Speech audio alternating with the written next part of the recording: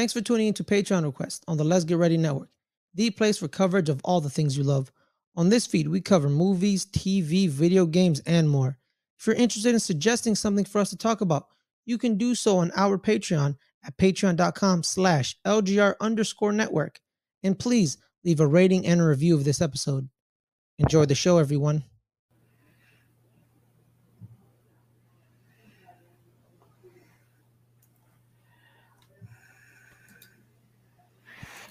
All right, guys, here we go. A part of the Patreon and whatnot. So one of the things that we do is we let them pick video requests, and this is actually Brennen who is joining us tonight.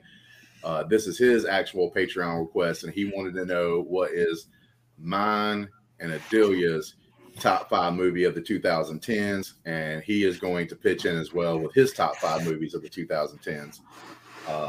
So yeah, that's what we're gonna do. How are you guys doing? Good. I'm good. Doing okay. How are you today, Justin? Hanging in there. Already did one video today. That was kind of like a Patreon thing, and so we're doing the second one right now. So fun. All right, Brennen, you are the person that came up with this whole idea, so I'm gonna let you start. So what is your number 5? We'll go from 5 up to your number 1. So what do you have listed as your number 5 movie? Or if before you even say it, do you happen to have a couple of honorable mentions that you would like to say something about, like before you actually do your top 5? I do have a handful of honorable mentions. Okay, yeah, go ahead. You can announce them real quick. 2010's How to Train Your Dragon. Okay. Which is a really sweet, amazing film with amazing score by John Powell, who Star Wars fans will recognize as the guy who did the score to Solo as well. That's a runner-up.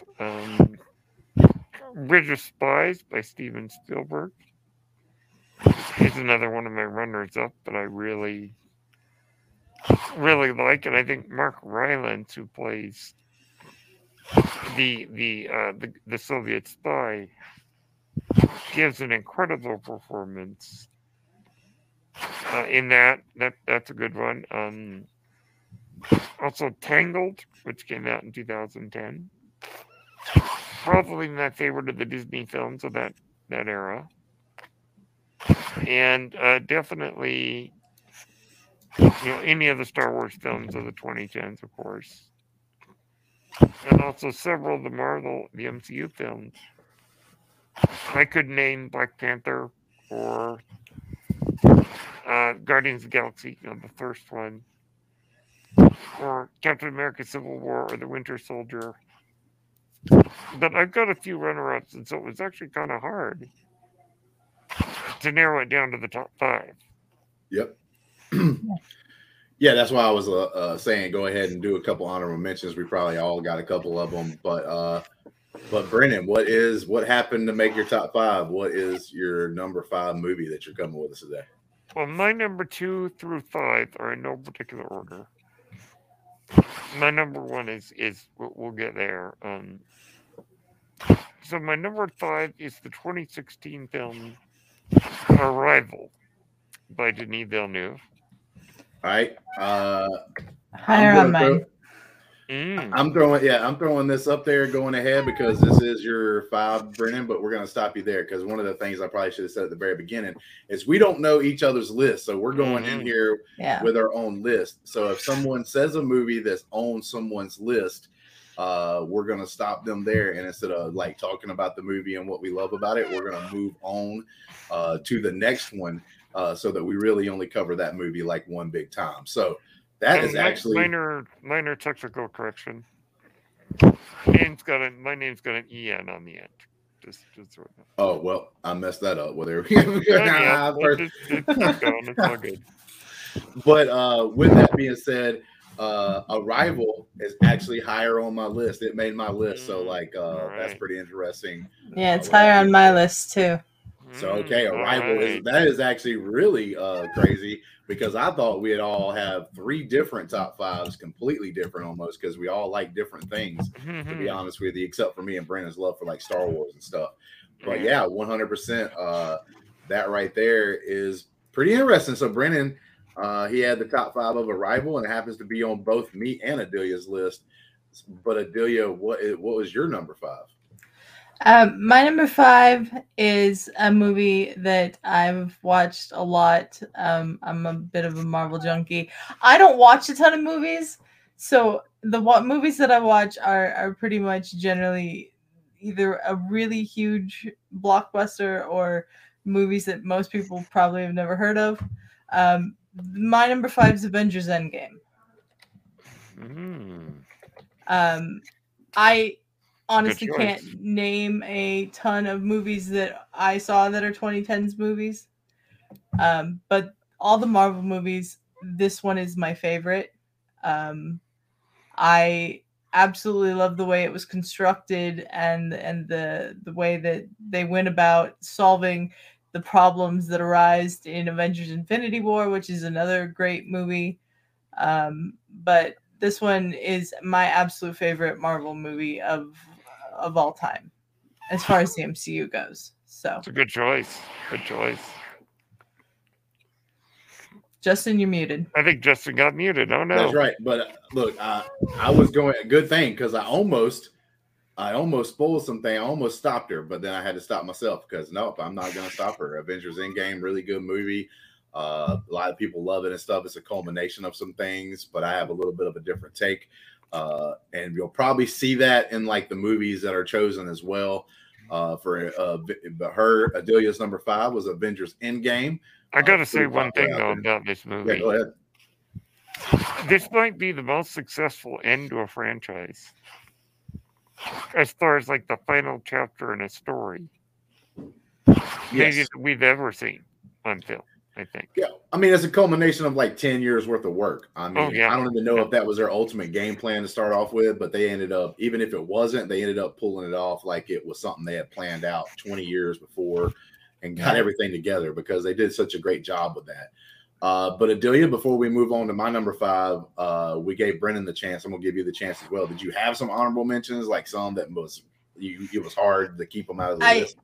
I didn't really have a ton of honorable mentions. The one that I do want to shout out, though, is the documentary Amy, about the life of Amy Winehouse. Oh, yeah. I love that documentary. It's one of my favorite documentaries, and I thought it was, it almost made my list, but it didn't in the end. It's a good choice. Okay, Justin, what about you? Who's still muted? Yeah. All right, sorry, my son came in there for a second. I had to mute myself, but now we'll get to my number 5, and my number 5 is going to be fitting a little bit in my mold, but not 100% directly into my favorite film. I mean, my favorite field or genre, you should say. You can tell by my hat that I'm wearing right now, like where my genre lies. I mean, that's right there. But number 5 for me, Gone Girl. Oh, good choice. Gone Girl. It's one of those movies that I love. It's a little weird because they're totally different stories and stuff, but like 2 of my favorite movies of all time, and this is not our favorite movies of all time. This is from 2010 to like 2020. At least that's the way I took it. Gone Girl falls in that area, and but it reminds me a little bit of movies that affected me earlier, like Seven and Silence of the Lambs. I thought this was a really great film, was a really great story, and it was dark enough that like it kind of fit into like almost like this horror movie setting because you had this like toxic couple and stuff, and it turns it on your head. The biggest thing that I loved about it is it turns it on its head. It's because like every time we tell a story or hear a story about like say a toxic couple, it's always the dude almost every time. It's like the big huge piece of crap. The girl is totally innocent. You know, and it's like the guy gets all the bad rap. He's the one that does everything that's bad and horrible and everything else. I actually love this movie because like I don't think either one of them were perfect or technically the good guy, but like it obviously wasn't one or the other being the ultimate bad person either when it comes down to it. So like I really love this movie because of the fact that it turned it on its head. Everybody assumed, oh, this is a movie. There's a girl that's missing. Oh yeah, and then it's going to be, oh, her husband did something shady. And even though the movie tried to like take you a little bit away from that, maybe there's some doubt that like he did anything, it still like when that was being done, like it was just really super creative to where you're like, man, it's too easy. I don't think this movie's going to end like that, but it still got you to start thinking that a lot and everything, which I really love about it, because like I said, it turns it on its head. And I really want people to go watch the movie if they've never seen it. So I'm not going to go into great detail and super spoiler, but yeah, basically it took that one kind of story that is normally told a certain way and like just kind of flipped it upside down, which I found and I loved. Nice. I have not seen this movie yet. I haven't seen it either. Yeah, Gone Girl is really super great. It's just a great story told a certain way, filmed great. It's not like I am a horror fan, but this is really not a horror like thing. It's just kind of like a dark story about this like basically like a couple that had a little bit of fame and everything else and all that, and then things go haywire. But it's not what it seems. Everything's not what it seems in that movie. With that being said, Brennan, we will go with your number 4. Easy. Star Wars: The Last Jedi. Now, those of you who know me well, as Adelia and Justin do, know that I talk about this movie nonstop. I think that I really like all 5 of the Disney era Star Wars movies, and I know that we just ended the amazing run of Andor, which is incredible. The Last Jedi, to me, the reason I think it works for me is because it was completely unexpected. The twists and turns in this movie were not what I expected. And at first, I wasn't sure how I felt, because it's a challenging movie. But the more I watch it, the more I really come to love it, and I love all of it. Like, even some of the stuff that I know was a problem for some people, I actually love all of it. And Rian Johnson is an incredible filmmaker. I have not gotten to see Glass Onion yet, and I'm really excited because I loved Knives Out. He also did Looper, which is a really good movie. And I really like and Justin and I talked about this, Luke Skywalker in this movie got to do the most powerful thing we had ever seen a Jedi do, and it wasn't a violent action. It was living the way the Jedi should. I like to think of this movie as it deconstructs Star Wars only to build it up and say, this is why we need it. This is why these stories matter. And I think it's got some incredible lessons, such as the greatest teacher failure is, or the lesson of that we need to be inspired. We need heroes. And I think that, in the way that the world is right now, we need that inspiration. And I also think it might be the most beautiful looking Star Wars film.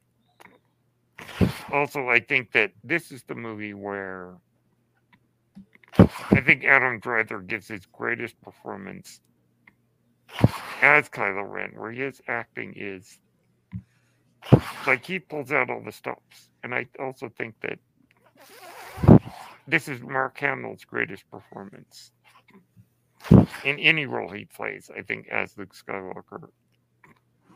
And getting to see the Star Wars universe from this different angle is really something that I just have come to appreciate more and more over the years.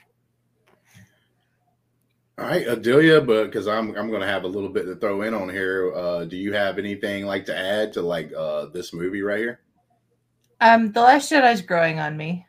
I didn't get to see it in theaters, and I feel like missing out on that communal experience sort of harmed my viewing experience because I didn't get to see it till 3 months after it came out because of foot surgery. That's right.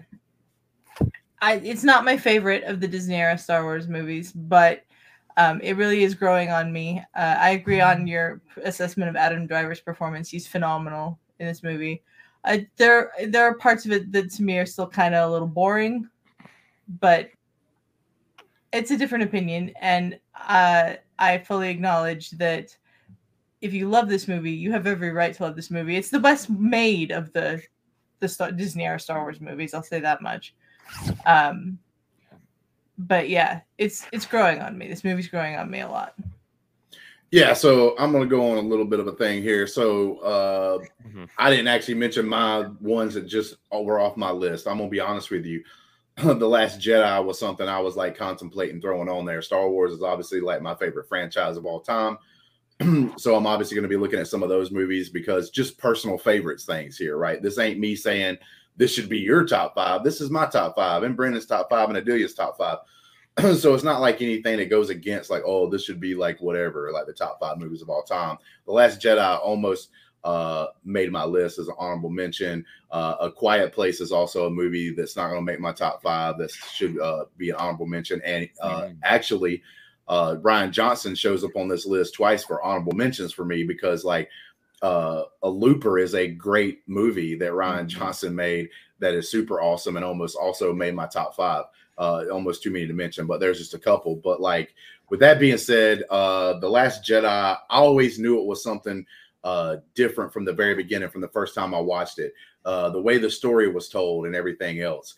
But I've said this a couple of times, like on other shows and stuff like that, which by the way, I'm going to start doing a little bit of Star Wars content on the channel. And actually my first actual thing that I'm going to do is going to be, is Rey that bad? As far as a character goes, that's going to actually be like the first thing I do for Star Wars content. I'm getting it ready, getting some notes together and all that good stuff. But with that being said, this movie, Luke Skywalker possibly barely broke into my top 10 favorite characters of the original trilogy or whatever. If you would have asked me before, Chewbacca's my favorite good guy, has always been. And then, of course, I love all the, like, you got Vader and Boba Fett and stuff like that of the world. I've always loved, like, the bad guys like the Emperor and everything else more than most of the good guys. People like Han Solo and stuff would even rank above Luke Skywalker to me. Even Obi-Wan Kenobi would probably rank above Luke Skywalker if you take the original trilogy, even though he's only in the first movie and he's not even throughout, but maybe like the first hour of the film and not even in it like a huge amount. I would still probably pick Obi-Wan Kenobi as like a better character to me than what Luke Skywalker was, to me personally. After I watched The Last Jedi, Luke Skywalker was definitely in the top 10. He was definitely solidly in the top 10 of characters of all time in Star Wars. He moved into that because of The Last Jedi, because I saw a real person. I didn't see this person who was just happened to be part of this like family who happened to be, bumps into people like Obi-Wan Kenobi and stuff like that and everything else, and just happened to be like pretty good at all the stuff and didn't have like, he was able to shoot a proton torpedo into the Death Star and like save everybody and stuff. I mean, but in The Last Jedi, he felt more human than he ever had before because of the things he had to go through. He thought that, yes, I am like I'm supposed to be this Jedi, one of the last Jedis. I've saved the galaxy, but then mistakes were still made even afterwards and stuff with like him and Ben Solo, Kylo Ren and everything else. And then he kind of went into hiding, not really hiding, but he basically did the same thing that Yoda did. And like, he gets a bunch of crap for it and never understood why Yoda never did. Yoda went into hiding on Dagobah. You know what I'm saying? So like, he did the same thing, that one of the people that taught him how to be a Jedi did. Like, he followed that and he kind of sat there and realized that there were so many mistakes that were made during even the prequel era, during the original trilogy, and during his time, where he was supposed to be the main Jedi. And he knew there needed to be changes and stuff like that. Maybe even the Jedis didn't need to be there because of the things that happened in the past, but it made it more human. And like Brennen said, the Luke Skywalker tale goes into a thing to where Jedis have never, the biggest mistake they made in the prequels was joining the war. They should have never been part of the war, period. And they joined in the war. That was a big mistake. Jedis weren't supposed to do that. Literally, the only reason why they have sabers is for defense, never to attack. And Luke Skywalker in The Last Jedi did the most Jedi thing that has ever been done in story. Him showing up at that scene where Kylo Ren and them sitting over there with their big machinery and everything else with the, those new style AT-STs and all that stuff right there, right? AT-ATs and all that. If he shows up and like starts taking people down with the lightsaber, that's not being a Jedi. Yeah, it would feel good. You would want to throw your fist up in the air because here goes Luke Skywalker, the last Jedi, showing up and like asserting his dominance on screen and killing a bunch of fools. But at the same time, that's not what a Jedi is supposed to do. So what are you cheering for? You're not truly cheering for a Jedi at that point. But what he ended up doing, sacrifices himself for a galaxy to buy enough time so that things can keep moving forward, so that things can ultimately come to an end, was more heroic than him showing up with a lightsaber. I just think most people want to see him show up with a lightsaber and be this badass, but that's not what being a badass is sometimes. Being a badass is being the one that's the bigger person that can step up and say the right things at the right time or do what you got to do. Being a badass a lot of times does not involve being violent. It involves being passive at points to be able to understand and know the situations and stuff like that. So that's one of the reasons why I love The Last Jedi, and it almost made this list, because as we get more and more time away, the negativity is starting to slow down too as well. It's a little bit more popular for you to say you actually like this film and everything else. This will probably be the biggest film that shows up on anybody's list during this show right here that has, and we just talked about it a lot. Me or Brennen did at least. But this film will probably be the most talked about that's on anybody's list in here. There's going to be a lot of people. If this were to catch on and we get a lot of views on this, there's going to be probably a lot of comments in there saying The Last Jedi's garbage, like straight up. But who cares? Because like I said, this is the personal list. But yeah, Brennen, me and Brennen just had a Star Wars show talking about this one film right now. Sorry. Oh no, it's all good. It's fine. But, it's all good. Hijacked the show. But with that, we're going to go to Adelia's number 4. My number 4 is also a Star Wars movie. It's my favorite of the Disney era Star Wars movies, and that's Rogue One. Yes. I love this movie. I have always been more of a Star Wars fan of the boots on the ground rebel stuff than the Jedi stuff or the Empire or any of that. And Rogue One gave me that, and I'm really looking forward to finishing Andor so I can get a clearer picture on Cassian, because Cassian's my favorite character from Rogue One. He fascinates me.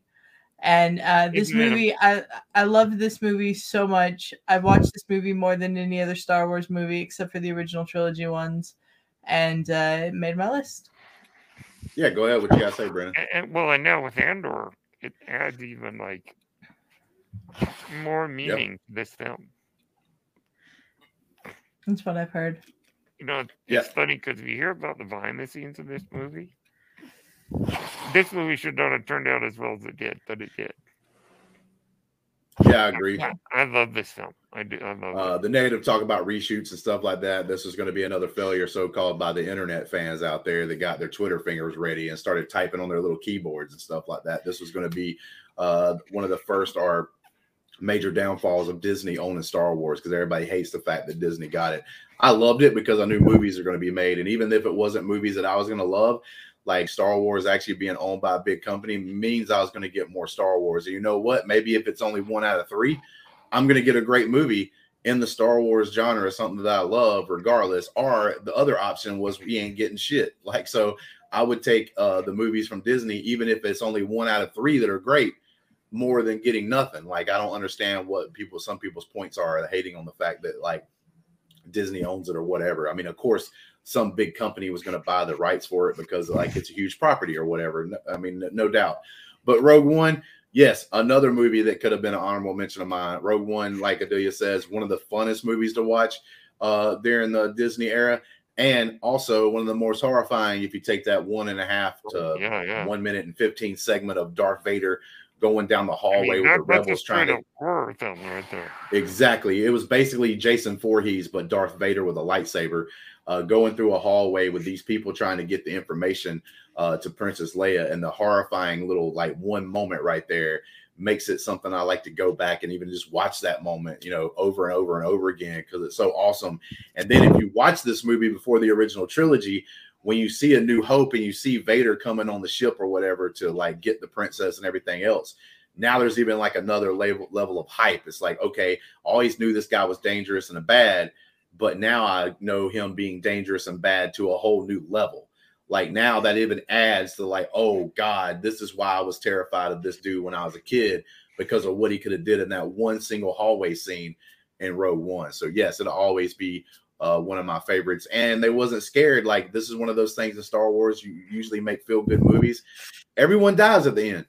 All the characters that you get to know, every single one of them dies. Like, shoot, even a character you don't know a lot about in the actual movie. We learned in Andor that the guy who escapes with him actually joins the team to actually do the mission on Rogue One, and that dude dies as well. So watching Andor, you actually feel for that guy, the guy that escapes the prison with him, and they separate. They come back together for the mission for Rogue One on Scarif, and like, he's actually one of the members of the team that dies. So yeah, that's pretty crazy to find out, and I think it's really interesting how they were able to do that. So you say Andor is your favorite of the characters. Do you have like a secondary favorite character from Rogue One? Bodhi. Bodhi's a great character. Yeah, I always like Chirrut, the blind monk. Chirrut is great too. They're all great. Yeah, they are. I mean, it's amazing. Yeah. Yeah. One of the most emotional things is fanboy. One of the most emotional things in Star Wars is his name might be said a little differently, but it's Baze Malbus, the guy with the big gun. He comes out there to, like, his partner, you know, the guy that you were talking about, the blind Chimway, and he comes out there and he's like going across the thing, and Chimway just died, right? And he's just going out there basically to try to just be with his friend, and he's shooting these death troopers and everything else to keep him off his friend, and he holds his friend, you know, his head for a minute, like, as he's dying, and like, this whole time he's been like joking about, like, you know, not being part of the Force or any of that stuff, like it's mumbo jumbo and stuff like that. Even though he once believed it, he had stopped believing in it. With seeing his friend dying in his arms, he starts repeating the phrase that his friend had been saying pretty much most of the movie: "I'm one with the Force, and the Force is with me." And like, for him to start saying that again, and for him to reclaim his faith that he had beforehand, like in death, it's like super powerful. Like, you don't have to have, like, some people's like, oh, well, the characters aren't built. You don't have to have everything spoon fed to you to understand how important of a scene that was. That is a very important scene about these two good friends, and one had drifted off into his own thing, and the other one stayed fast. And then at the very end, the one who had drifted off, he learned that he never should have done that. And in those last moments with him and his friend, he's like repeating those things and coming back to the faith that he once had. That's really powerful, no matter what kind of movie you're talking about, even a Star Wars movie. So yes, love this movie. But with that being said, we're going to get to my number 4, and now we'll get to actually talk about, well, actually, I don't know if we will, because my number 4 may even be higher up on Adelia's list than mine. So I'm pretty sure that happens to be it, because we kind of spoiled that a second ago, because my number 4 is Arrival. So do I need to stop, because we're going to be talking about this later, obviously? Because well, it's my number 3, so it's the next one for me. All right. So what we can do is Hambone's number 4 is Arrival. We'll go in a different order this round, because we'll go ahead, because I pulled this up and you've already done your number 4. So we'll pull this up for you as your number 3. So Adelia's number 3 is Arrival, which is my number 4, and Brennan's number 5. I love this movie. I absolutely love this movie. It is so intelligent, and I love the use of time in it. Yes. Time almost is a character in that movie to me, with the way that it's used. And I love the aliens. I love the look of the language that they're speaking, and Amy Adams is trying to decipher. I love all of it. Go ahead, Brennen. I don't talk a lot in movie theaters. Like, I don't usually say anything out loud in a movie theater. When the big twist happens in this film, and I won't say what it is for those who are watching who have not seen it, I actually out loud said, "Wow," in the theater. It was like, wow, that was neat. And there's just what it does with time, but also with the movie fools you a bit. And yet again, I won't say how for those who haven't seen it. And it's really cool to see. Not only is it a great story, but it shows how editing works in a movie. editing can lead you to build a story in your head. And like I said, there's a twist. I won't reveal it. But it's probably one of the best movie twists, I think. Because it's very intelligent twist. Yes, I love this movie, and the reason why it was my number 4 and it's Adelia's 3 and Brennan's 5 is it actually is a movie that is like weirdly can hit a bunch of different things all at once for people, because this is one of these movies, right? Like, I'm a big horror genre fan. You could call this like a semi-horror movie, right? It has some of those effects to it, some of the darker tones and darker storytelling, but it's also got the super intelligent way, like super intelligent, like she's a teacher that teaches communication and stuff. So if you're a person that loves that kind of thing, right? Like people trying to solve puzzles, because that's basically what it is. She's trying to solve the puzzle of this language and everything. Like, so you could be a super smart and intelligent film, like, you know what I'm saying, and you love it. Or you could just love the creative style of the storytelling, you know, all bunch of things mashed into one that's done so really perfectly. It could have easily been higher on my list. I got the other ones on my list a little bit higher just for like minor reasons. But the one thing I love about this movie, to be honest with you, is one of the things that I think everybody needs to sit back and learn, especially during the time of the internet and all the things that we do, like no matter what discourse it is. Like Star Wars always gets a lot of hate because of the fans and talking and the negativity and stuff. But see, like, I've always thought it was across the board, but it just wasn't as prevalent in other things. But now with Harry Potter, you got the same thing. Star Wars, MCU's getting it now. It took a while for MCU to start getting it, but now they're starting to get it.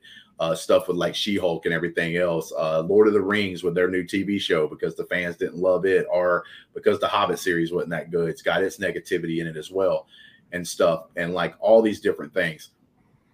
I think a lot of things that it comes down to is the reason why it seems so heated sometimes and so like toxic sometimes and stuff like that is one of the things that this movie teaches us. Communication is key, right? How you communicate. Going on Twitter and saying this movie's garbage is like a very poor way to like communicate your feelings towards a certain thing, or just saying this is stupid or this is dumb. Like, it's not a very good way to communicate. And this movie teaches us like that these foreigners basically, right, like coming to our world and everything else, the biggest key was being able to learn to communicate so that we could learn to see why they're there and not just assume they're there for bad reasons, or not just assume that there's this or that going on because of the simple thing. It teaches us that communication is the key to all things in life, whether it's father and son relationship, husband and wife, boyfriend and girlfriend, mom and daughter. It doesn't matter what it is. Communication is key. Communication is the biggest thing that you're going to have, right? And in discourse, even about film like we're having right now, communication, right? If you just came on here and said like, oh, you like Arrival, I think it's garbage, and that's all I said, I'm really not trying to even get a point across. There's no communication there. There's really nothing that you can actually sink your teeth into and actually do. So I love this movie for those reasons. It teaches us a very valuable lesson. It tells us in a creative way. It does it smartly. It does it darkly. And it does it like with some heart as well at the end, right? Like with her and her child and stuff in that movie and everything else. Like, it's a really great told story, showed story. I love all of it, to be honest with you. And it could have easily made it higher on my list. Like I said, I can give reasons why that it was my number 4, and I got 3 movies above it, and I'll tell them when we get to those different ones. And the best design of aliens I think I've ever seen.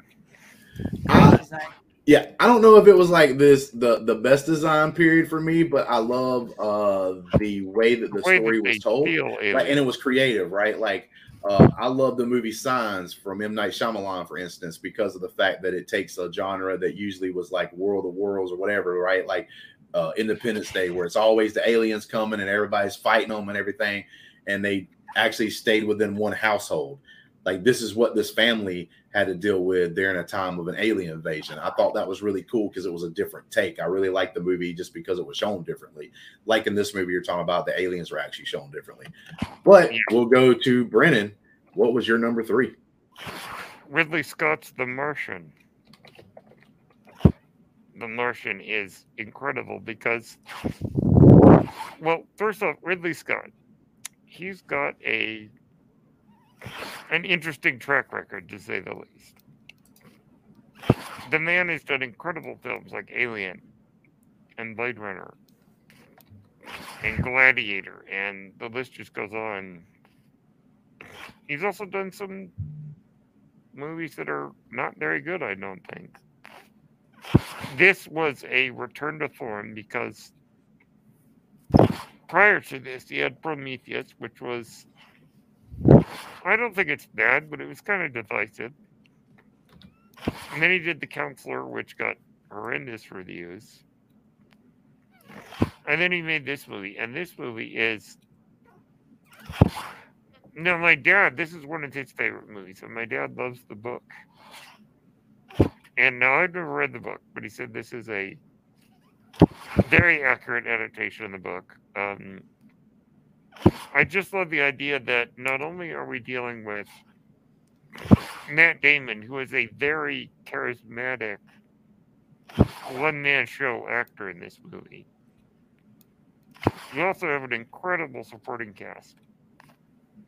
Usually when movies cast a lot of A-listers, I tend to get a little nervous that their talent's going to be wasted. Not in this movie.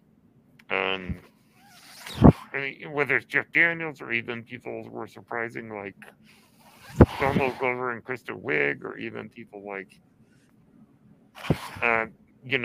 Jessica Chastain and Michael Pena. Just an incredible cast of characters that are actors that some of them you might expect to see in a movie like this, like Chiwetel Ejiofor, and then others where it's like Kristen Wiig in a sci-fi movie, and she's not just doing straight comedy. It's like, this is an incredible cast. Also, the look of this movie is incredible. The orange light filters on Mars.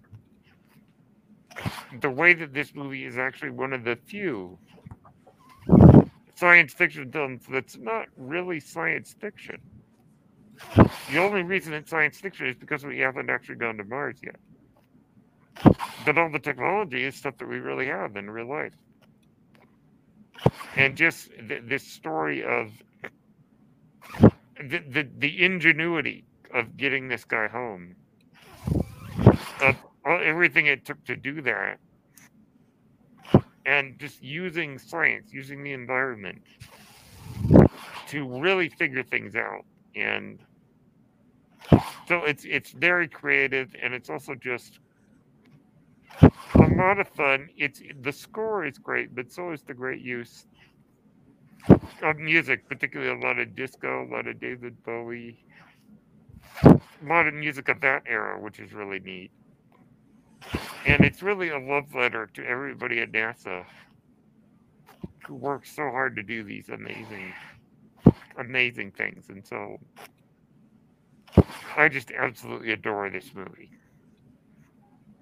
Nice. Adelia, do you have anything to say about The Martian? I've never seen The Martian. I really want to. Ooh. I haven't read the book yet either, so I'm looking forward to seeing it even more after hearing Brennan's words. Man, my words exactly. I was almost going to say the exact same thing. I haven't seen this movie, so I really can't say a whole lot about it. But after hearing Brennen speak so passionately about it, that's a movie I'm going to put on some kind of list or whatever and watch whenever I can. But with that being said, we'll go to my number 3, which is Django Unchained. Yes. The reason why I have this movie like even a little bit ahead of Arrival, which I think is super great, is because I think this movie does almost the impossible. I think Quentin Tarantino is one of the greatest filmmakers of all time. I don't care. I'll argue with anybody with that and everything else. I mean, top 3 filmmakers of all time to me is Fincher, Quentin Tarantino, and M. Night Shyamalan. M. Night Shyamalan, I get your arguments. I'll take that. Like, right, you know what I'm saying? I'm not going to sit here and force that on top 3. Are really something. But Quentin Tarantino is one of the greatest filmmakers of all time. And the reason why I say that is he took a movie, like you go back and you look at a movie like Blazing Saddles that was done back in the day. And you look at a movie like that and you go, man, that could not be made today. That can't be. That's impossible. You can't do it. Not with today's climate, not with the social media. Can't happen, man. Just the blowback, everything would just be horrible and terrible. Django Unchained did that, which I thought was impossible. He made you be able to see a movie with some really bad things in it, some really bad, like, story beats and everything else, right? Like that was pretty close to the time period that it was held in, right? Like, and was able to do it in a way that you didn't walk out feeling bad for watching it, right? Like it could have easily went a totally different direction where you walked out of that and like, oh man, I just watched that movie. I kind of feel dirty because like the topics and the things that are said, right? Like, and so some people that didn't know, the movie's about basically a guy who was a slave. He gets freed by this gentleman that happens to be like just like a salesman that's going, or actually a bounty hunter that's going around.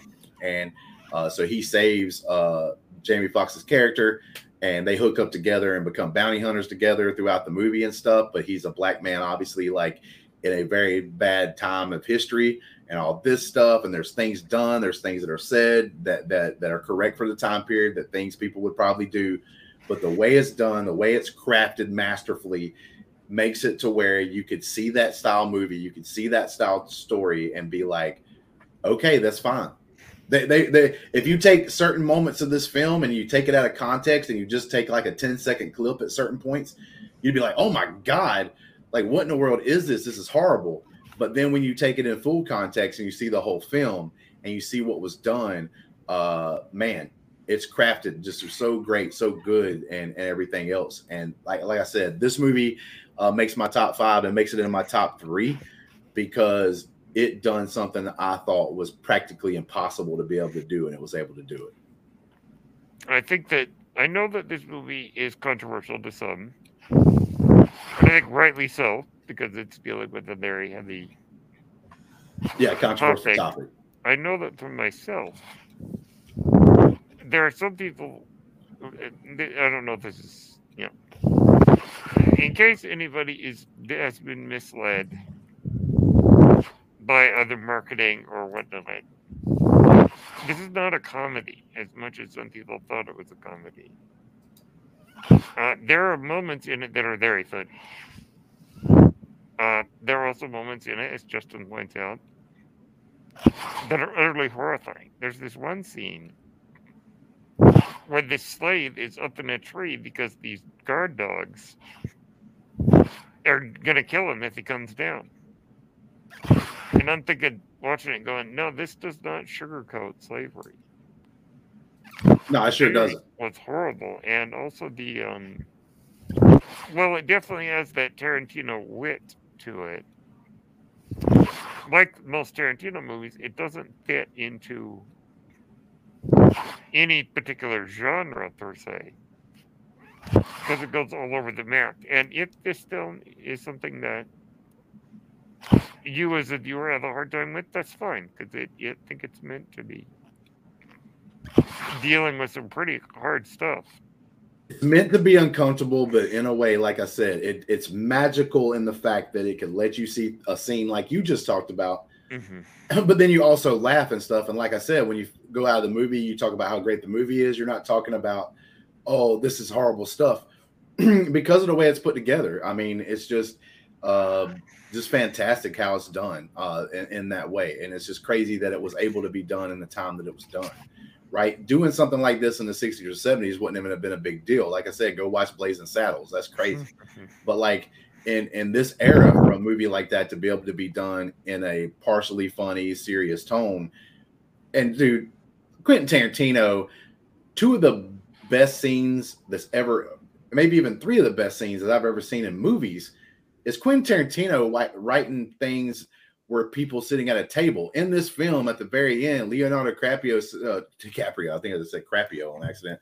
Leonardo DiCaprio's scene where he's like with Samuel Jackson and all them, and that whole dinner scene right there where they find out, oh, this was Home Dude's wife or whatever, and she's actually part of this house and everything else. But like the scene in Inglourious Bastards where they are talking about drinking milk possibly and stuff like at his table. One of the most riveting scenes. This scene in like one of his first movies, Reservoir Dogs, where they're all sitting at a table talking about if you should tip or not, or even in the car when they're riding to the actual scene where Jules and them were riding to the scene and they're talking about like a foot massage. There's these crazy like things that he's able to do just with like words and just with like conversations that people could have, that is just so riveting and makes you like white knuckle the seat, unlike sometimes an action movie or a horror movie will do. It's just crazy. But Adelia, do you have anything about Django Unchained? I don't know if this I've never seen it. Yeah, I've never seen it. I'm not sure I ever will. This is not my kind of film. I don't know. Like I said, this may be a film that you could go watch and surprisingly walk away from it and go, okay, I didn't think it was going to, I thought it was going to be something totally worse. And it turns out not to be as bad as you thought.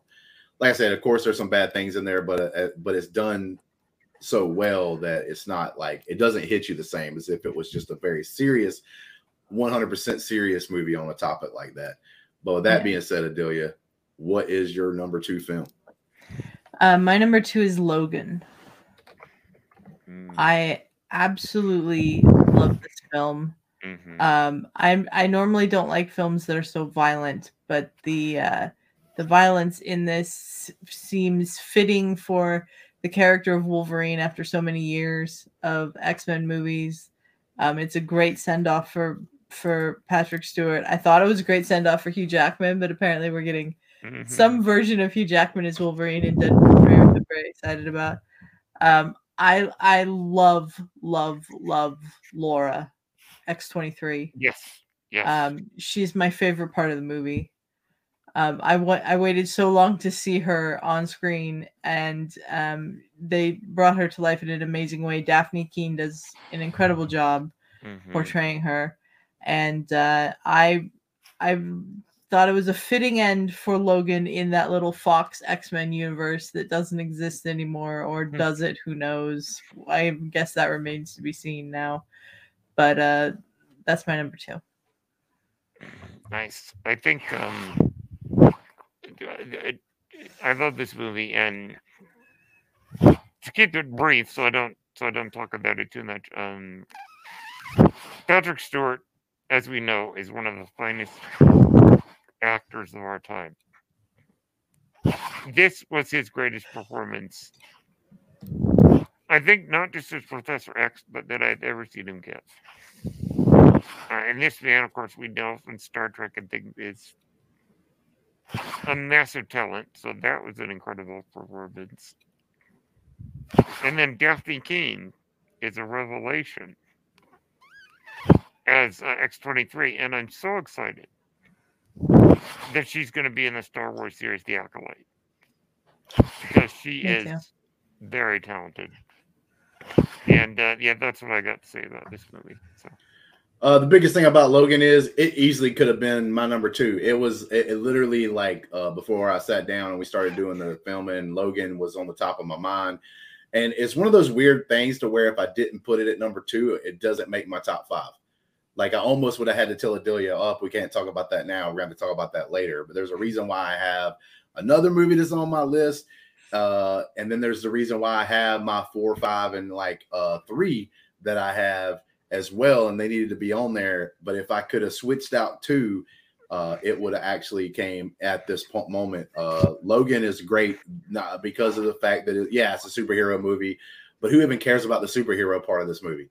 Nobody really truthfully cares about that. You literally could have took Wolverine's powers away and whatnot, and this would have been a great story to tell. I'm gonna be honest with you, like this movie is one of the greatest tellings of or showings, I should say, or portrayal of someone with Alzheimer's. That's like actually a big, huge hit movie and not some obscure movie or whatever. That's an indie film that's talking about the subject or got like a character that's got it or whatever. This is truly like top notch, super watched, big money making movie that has a character that has something like that.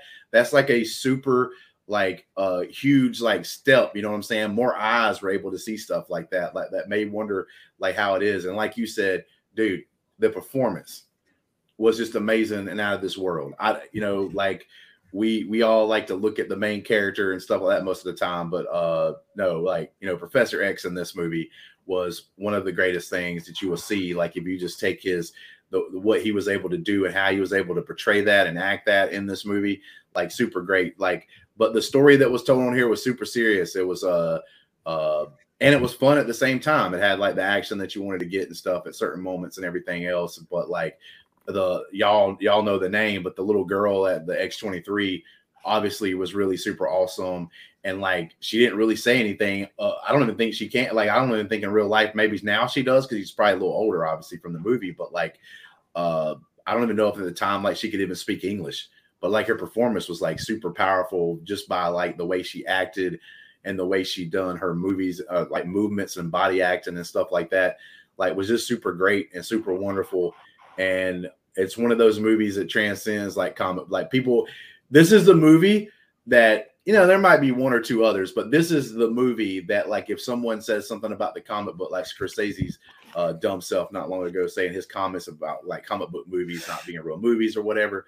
No, this is a perfect example of comic book films being truthfully real films. Like, to be honest with you, this could have easily won Film of the Year that year, and I don't think anybody should have been or should have even wanted to complain if it would have won that Academy Award, because this story was beyond superhero, right? And that's one of the things about like superhero movies, and some of them that jump off the screen, is the fact that they go beyond being a superhero movie. You don't even care that it's a superhero movie. You care about, oh God, wait, this is a great story, but it has a superhero in it. So yeah, I totally agree. But it's like I said, it's one of those weird things to where this could have easily been at my number 2 on the list, but it didn't make it because I felt that my number 2 was more impactful, especially like for me.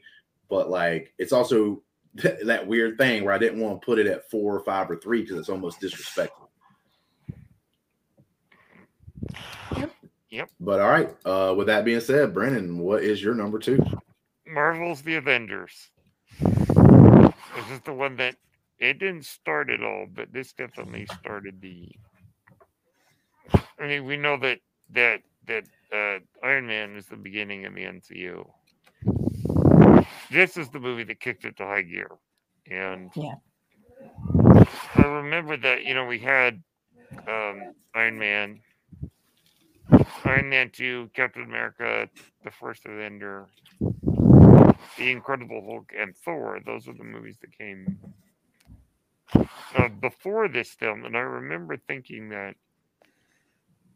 whether or not this team up was going to pay off. And my word did it. This is still, I think, one of the highest grossing movies of all time. This is one of the most beloved superhero films. I know that for a lot of people, it is their favorite superhero film. And I think that when people think of the superhero movie genre, this is the epitome of what they think about. And this is probably one of the best examples of that, what all superhero movies are trying to be nowadays. And some, well, thankfully we've learned with some of the best superhero movies is they don't have to be like this. This movie, though, is definitely raised the bar. It raised the bar as to what you could do in a movie like this. And also just a great cast of characters. Getting to see them play off each other is amazing. This is the movie that made me appreciate some of the characters more, like Black Widow. I think Scarlet, you know, up to that point, had only been in, I think, one of the MCU movies. And she was only kind of there just to be kind of cute. And that was it. It was this movie that gave her a character. And also, you know, getting to see them all together is just marvelous. And this will always be my second favorite superhero film of all time. And definitely in my top 20 favorite films ever. And that's my number 2. All right, Adelia, what do you got about the Avengers? I love Avengers. This is the movie that made me go back and watch the beginning of the MCU because I missed Iron Man and all of that when it came out in theaters. And I watched them in the lead up to Avengers because I saw a trailer for this and I thought, ooh, that looks interesting. Let's watch this. and I realized I needed to do a little bit of homework beforehand. But even without having seen even with that, I think you can watch this movie having not watched the Solo movies leading up to it and get caught up pretty quickly on who these characters are and what they're doing. I love this movie. It's not my second favorite Marvel movie, but it's my second favorite Avengers movie, and I just it's very, very good, and it sort of kickstarted a comic book movie obsession for me that had kind of gone a little dormant after the X-Men movies kind of petered out a little bit there in the 2000s. So I love this movie. What about you, Justin? Yeah, my biggest thing about this movie right here is I love this movie, and it proved that, like, oh, you can have more than like 2 main characters. You can have like maybe 8 main characters and actually make a movie work. And I think the weird part about this is that Josh Whedon is the director of this movie, and this guy didn't really have a lot of like major film like experience and everything. But I actually think that helped, because he did shows like Buffy the Vampire Slayer and stuff before this, right? With a bunch of different characters and all those shows. So I actually think, in a weird way, it's one of those things that, like, when you go back in time and you go, man, why'd they pick this guy? Yeah, I like his stories, but he doesn't have a lot of film like work or whatever. But I actually think this was a very smart move for like Kevin Feige to actually pick him to do this particular movie, especially like the first big like team up movie, especially in this genre coming out, because like Josh Whedon had an experience with not just it wasn't more about the movie part of it. He had help there, right? But it was more about the getting 10, 12 different characters like you would have in a TV show, all working against each other or for each other. Like, he had that experience of getting those actors and stuff ready and being able to tell all the different stories that are involved in those, and able to do that in a movie format. And so I actually think it was like a sneaky good choice, like, for them to actually pick that for the Avengers. It's a super great movie. Didn't make my top 5, but like at the time, like, you know, we'd have done this like sooner, and maybe it would have been my only comic book movie like on the list or whatever, right? Like, so it is like, there's been so many things that's came out now that it's not, you know, at the top of my list, but there ain't no doubt about it. It's like a super great movie, and well deserved for like a number 2, like I said, because like, especially like on my last one and that kind of thing, it did set up a lot. So like, your favorite could be not just because, oh, technically it may not be the best film, but it actually meant more to you. And sometimes that's what happens for people. And like, so with my number 2, we'll get into that. It's kind of that thing. And I might have misspelled the last name of this, but my number 2 is something I know Adelia ain't going to talk crap about. She's going to be away from this. Maybe even Brennen. This is Train to Busan, Korean zombie film. This right here brought zombie films back for me, right? Like, because I love the George A. Romero old school zombie movies and everything else, right? And I live and love like the remake of like Day of the or Dawn of the Dead and everything else, and even like the show at first for like The Walking Dead, all these kind of shows and stuff and movies here and there we got sparingly, but it kind of went dormant for a while to me, like where we could get this really good and great movie about the zombie genre. I love the horror genre, and that's like 2 of my favorite things combined. And then I get this Train to Busan coming out. Like I said, it's a Korean film, just amazing. It's just creative in the fact of like, it's a train and it's going, and zombies get on this train. You ain't got nowhere to go. It's just balls to the wall, but at the same time, it's very creative, like basically setting different characters. And even though you got to read the text, right? Like, because you can't speak Korean or whatnot, you have to read the text on the bottom of the screen. It still does a very good job of like showing you all these different aspects, all these different kinds of people, and creative with that, right? Like, so you have the guy who's like brave, and the guy that's this, and there's a woman that's this, and a woman that's that, all these different kinds of people that just happen to meet at the worst time ever and having to make it through this and stuff. And like the whole story's cool. It's simple, but yet at the same time, like intricate. Like, this is one of the best zombie films that you could probably see of all time. But because of that, it's on there because it like awakened the zombie genre again for me. and during this time, and it was just amazing that it was like a Korean film. Like, this is my favorite foreign film of all time, period. Well, except maybe there's something I'm just not thinking of right now that's up there that's super great as well. But like for me, as far as my memory goes right now, I'm getting old, so it's going away a little bit. Train to Busan, my favorite foreign film of all time. Like every time I'll watch it, I don't need to have no English dub. This movie, I will read the text. I don't give a crap. Give me this movie and give it to me all the time. I will let you two guys expound upon that, but I know like Adelia is not going to say nothing because she don't even know this movie probably exists. Oh, I know this movie exists. I've just never seen it, never will. And I haven't seen it either. Anything. I haven't seen it either. If you can deal with horror, go watch Train to Busan. Like, don't care. It don't matter if you have to read a little bit. Learn how to read if you don't know how to read. I know there's some other people in Alabama that don't know how to read still, but like go learn how to read so that you can watch this story and enjoy it and everything else. It's more than just a horror film. It's a horror film, and it does all the stuff you expect in a zombie thing, but at the same time, it's like got a lot of actually like it seems to be a very shallow movie. Oh, it's a train that's going to Busan and zombies show up, but then there's a lot of like depth to it that you didn't even expect whenever you first watched it. Like I was just watching it to have some fun and watch some zombies, and then got to learn and see way more than I actually bargained for whenever I saw the film. So like, great, wonderful movie. If you love horror, you love zombies, boom, one of the best out there, if not one of the best of all time. But here we go, final round. Adelia, your number one movie of all time. Not of all time, but of the 2010s. Yeah. A Star is Born. Oh. The Bradley Cooper and Lady Gaga film. I went and saw this with my sister in the theater, and we had a great time. The music is phenomenal. They both are incredible singers, and Bradley Cooper does a great job directing this film. I thought Lady Gaga's performance in this was amazing. I did not expect her to have to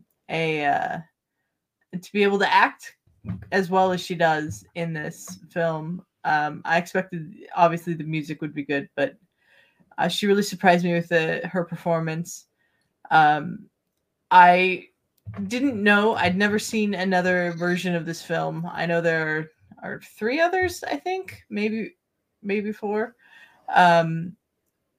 So I didn't know the story going in or anything like that. So I was pleasantly surprised by it, and I thoroughly enjoy it. And I watch it every once in a while and just have a good time. Nice. Brennen. I have not seen this film yet. Oh, I have seen the first 2 versions of A Star is Born, the 1937 and 1954 versions. I have not seen the one with Streisand or this one. And I know that it definitely was beloved when it came out. I know one thing about this film, and that's the song they play on the radio all the time. I think it's called like The Shallows or something. Shallow. Like, I mean, look, but from what Adelia just said, this is one of those things to where you see a person in a film, it's like opposite, right? In this one, you saw a singer go in and do a great job acting. Well, a lot of times you see actors end up being in a movie like, say, Ewan McGregor or something like that, like in what was it, Moulin Rouge or something. Like, you see an actor go in and actually be able to sing, you're like, what the hell? Okay, like he can actually put some notes together. But Brennen, what is your number one film of the 2010s? Just a little rarely seen movie, a little movie called Inception. Yeah. Christopher Nolan's Inception. I'm glad that you picked this movie as your number one, because I was afraid, because we had gotten so far, that nobody was going to pick this. This movie definitely deserves to be on our top 5s. But yeah, go ahead. I think that 2010 was a great year for movies. Yeah, The Social Network, How to Train Your Dragon, Tangled, Inception, King's Speech. Good films that year. And I think that you could argue whether or not The Dark Knight or Inception is Christopher Nolan's greatest film. Inception, I think, is genius because, like a great film, you can watch it again and again and again and find something new. And there's amazing interpretations of this movie. I found some incredible videos on YouTube about certain elements of what this movie might mean, and the fact that it might have multiple meanings. Yet again, another incredible cast of actors. I mean, Leo, Elliot Page, Marianne Cotillard, Joseph Gordon-Levitt. You know, it's just marvelous in that sense, and also in the sense of the multi-level dream and the idea that it's kind of a heist film to a degree, and it's a thriller, and it's got the trappings of an action film, and yet there's so much more cerebral element to this film, and I just think that I could go on and on and on about why this movie is great. Whether it's Hans Zimmer's score, whether it's Wally Pfister's cinematography, whether it's the art direction. I mean, it just on every level, I think this movie is still making at its highest quality. This is one of my favorite movies of all time, and my favorite film of the 2010s. All right, Adelia, is this one that you were able to catch or see? I've never seen it. No. No, this is a movie I'm definitely tell you to go watch. This right here is great. Like I said, it deserved to be on the top 5. Just don't happen to be on mine. But this is a great like puzzle mystery thing that Brennan's kind of bringing up, right? He brought it up a little bit when he was talking about it. But it kind of reminds me of, it's a way better movie than Mulholland Drive. Like Mulholland Drive's got its own little thing, but it's like a movie that you can go see and like you can have your own thing about what's going on, what's happening during the film, like what it really means and everything else, kind of like that movie Mulholland Drive in Inception, but it's done super amazing. And we got the CGI that we've got today. It's just man, there's just scenes in there, like hallway scenes. There's just all kinds of fight scene, I think, ever on film. It's just crazy, man. Like what they were able to do with this. The way they were able to trick you with illusions and stuff, like some of them real, some of them CGI, you know, like just all those little things. Like there's a moment where I think it's Leo and a girl's like walking up some stairs and it's like a camera trick basically, because you think the stairs go like further down and then like the camera starts to pan up and then you see, oh, there's not stairs there. You just thought they were. Mm-hmm. Like it's just crazy things, optical illusion stuff that they were doing. It was super smart, super crazy. I liked it, and like I said, I think it deserved to be on the top 5. It just didn't happen to make it on mine, so I'm glad Brennen had it. But I guess we'll go to my number 1 movie of the 2010s, and it's kind of almost spoiled because this is the reason why I almost stopped Adelia as she was saying one of her movies, because my number 1 movie of the 2010s is Avengers: Infinity War. So we all had an Avengers movie on here. We just all happen to have a different Avengers movie. Mine is this movie right here because it's 10 years worth of work that actually came to us. Infinity War to me is better than Endgame because of the fact that we did have 10 years of basically, hey, meet this guy. He's got a superhero. Or meet this girl. They got a superhero or a superpower. And you learn how to use said superpower, and then the bad guy dies. Either it's from them or by accident or whatever. And it was just rinse, repeat. Always interesting because there are different characters technically, and the stories they tried to tell it in was all different and all this stuff. And then when they started getting to the sequels, they were able to go in depth and all that stuff. But there was a lot of superhero, superpowers, bad guy dies. This movie right here, the bad guy doesn't die. This movie right here made you think that all the movies that you've seen before it, those 10 years worth of films, the MCU putting together all their stuff, was the actual buildup to this movie right here. Because whenever the ending happens in Infinity War, when the bad guy wins, you're there left in shock because you can't believe they did it. You can't believe that this happened, that all this loss happened. The good guys didn't win after all their fights, all their struggles and everything. Like this bad guy was able to prevail, that there finally was stakes in the Marvel Cinematic Universe, that things can happen that you won't expect, that people can get snapped out of existence, like literally. Infinity War to me is just so great and so awesome because not only did the bad guy win, but there were points in this film when you think about it that the bad guy might even be right. He might even be correct in his assessment of what needs to be done. And you kind of hate yourself because you're sitting back going like, yo, he's got a good point, but you don't want to feel like he's got a good point. You don't want to sit there and go, oh man, he's making a little bit of sense. You don't want to feel that way because what he wants to do is bad. He wants to knock out half the world's population with one snap of the finger to be able to, but at the same time, it's to save the planet. And he wasn't just going in this blindly and making a rash decision. He's seen that happen to his home world, the exact same thing that would eventually happen to this world, to Earth. So like he actually has a reason for it. There's like, he's got personal experience of things that happen. So when you look at the character and you're just like, oh my God, like he's trying to kill half the world's population. That's crazy. But is it? Right? When you have to say, is it actually crazy? Like, is he completely wrong? Like when you think to that to yourself, like I said, it makes you feel like, oh my God, I shouldn't think that, but it's making me think that. So I love this thing. I love it. It's great because like I said, it kind of, I fist pumped at this moment and then realized I shouldn't be because there's other people that just saw me get excited that a lot of good characters that they love died. Right? Like, because I was excited for the comic book genre to be like, okay, at least they will eventually take chances. That's one of the reasons why I love the new Doctor Strange this year. They made a choice and they took chances in that movie that you don't expect in this like superhero, always make you feel good, always bad guy loses, good guy wins after some kind of struggle or whatever kind of situation. This turns it upside down. I actually watched this movie and then I don't want to watch Endgame because Endgame, even coming up to the film, even the like year or so that we had to wait because they filmed these pretty close together, I didn't almost want to go watch Endgame because even before I walked in the door, I knew that everything that happened that made this movie right here great was going to be reversed somehow, and it was.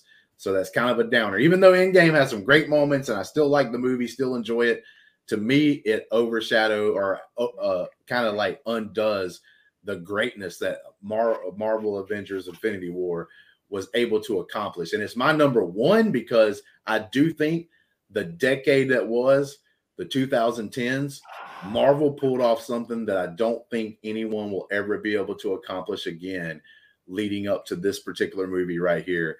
And that's put together that much stuff closely together over a 10-year span, build the story for over 10 years and have it actually cultivate and excite the community like it did for those 10 years. I don't think any other franchise will be able to do that. Maybe Star Wars has an outside chance, but they got to put some good stories together to get there.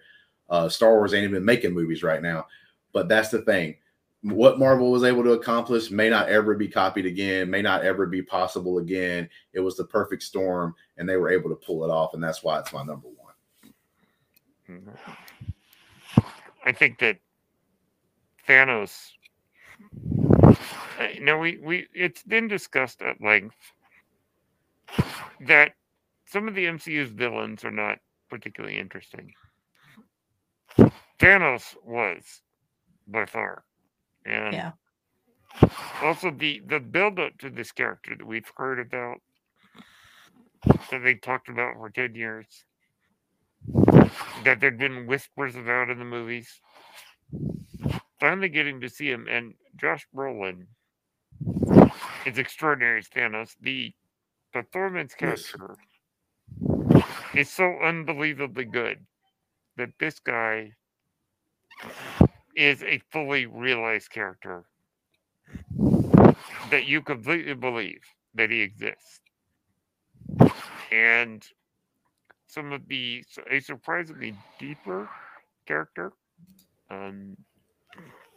not just a mustache twirling villain, but a calculated man with not necessarily a bad idea necessarily, but the way that he, of course, went around it was bad, and then also more emotionally layered than I expected. And I think that the battle scenes in here are some of the best they've ever done. And just, there's so much to talk about And I believe that for me, it's Thanos that really steals the show. Oh yeah, I agree. Adelia. I love this movie. I love that at the end of this movie, Thanos had won. I do. I love that because it's different and nobody expected it.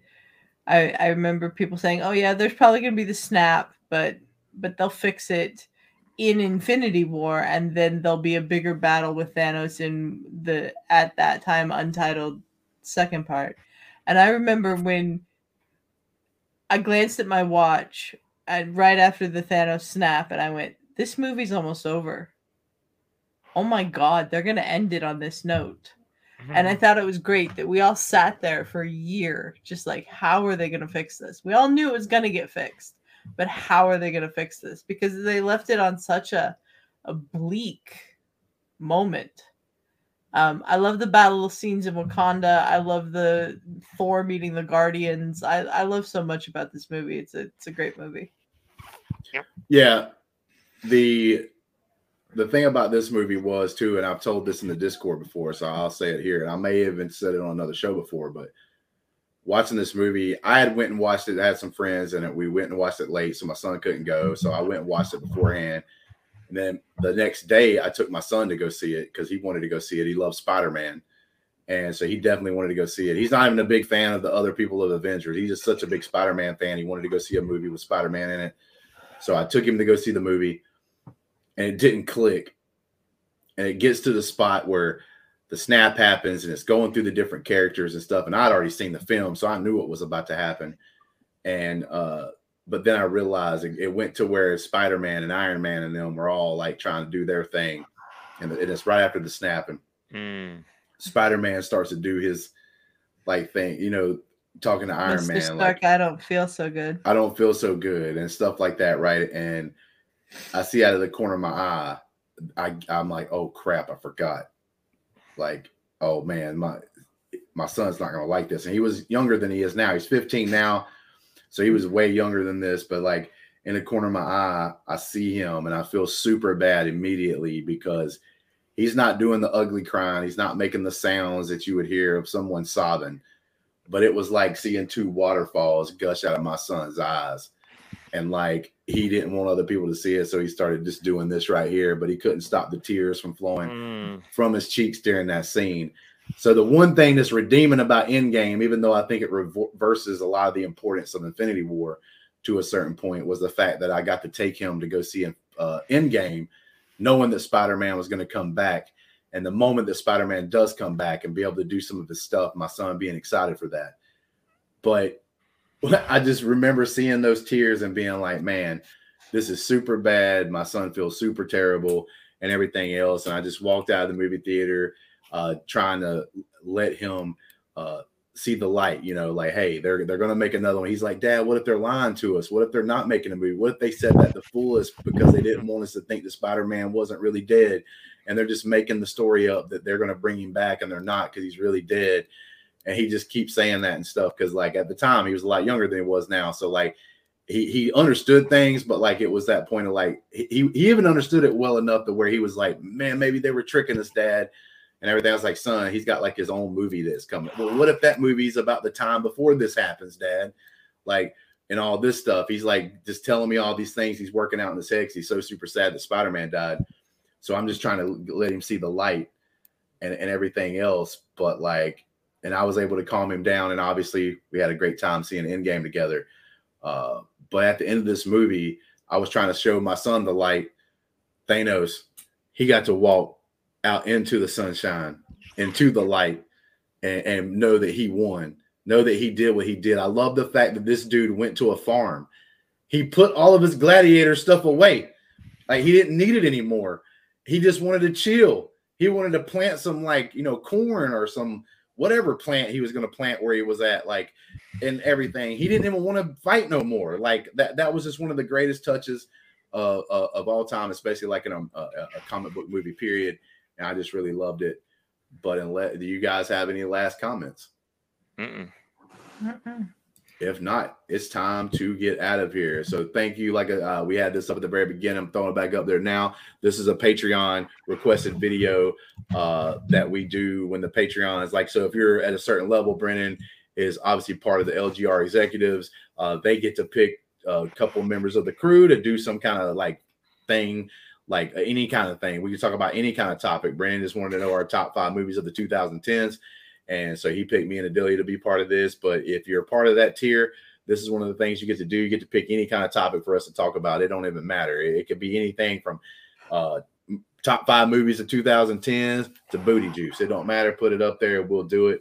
If you're part of the LGR execs, we just like to have fun with it and like to see what you guys pick for us to do and everything else. And yeah, that's pretty much it, guys. And until next time, peace.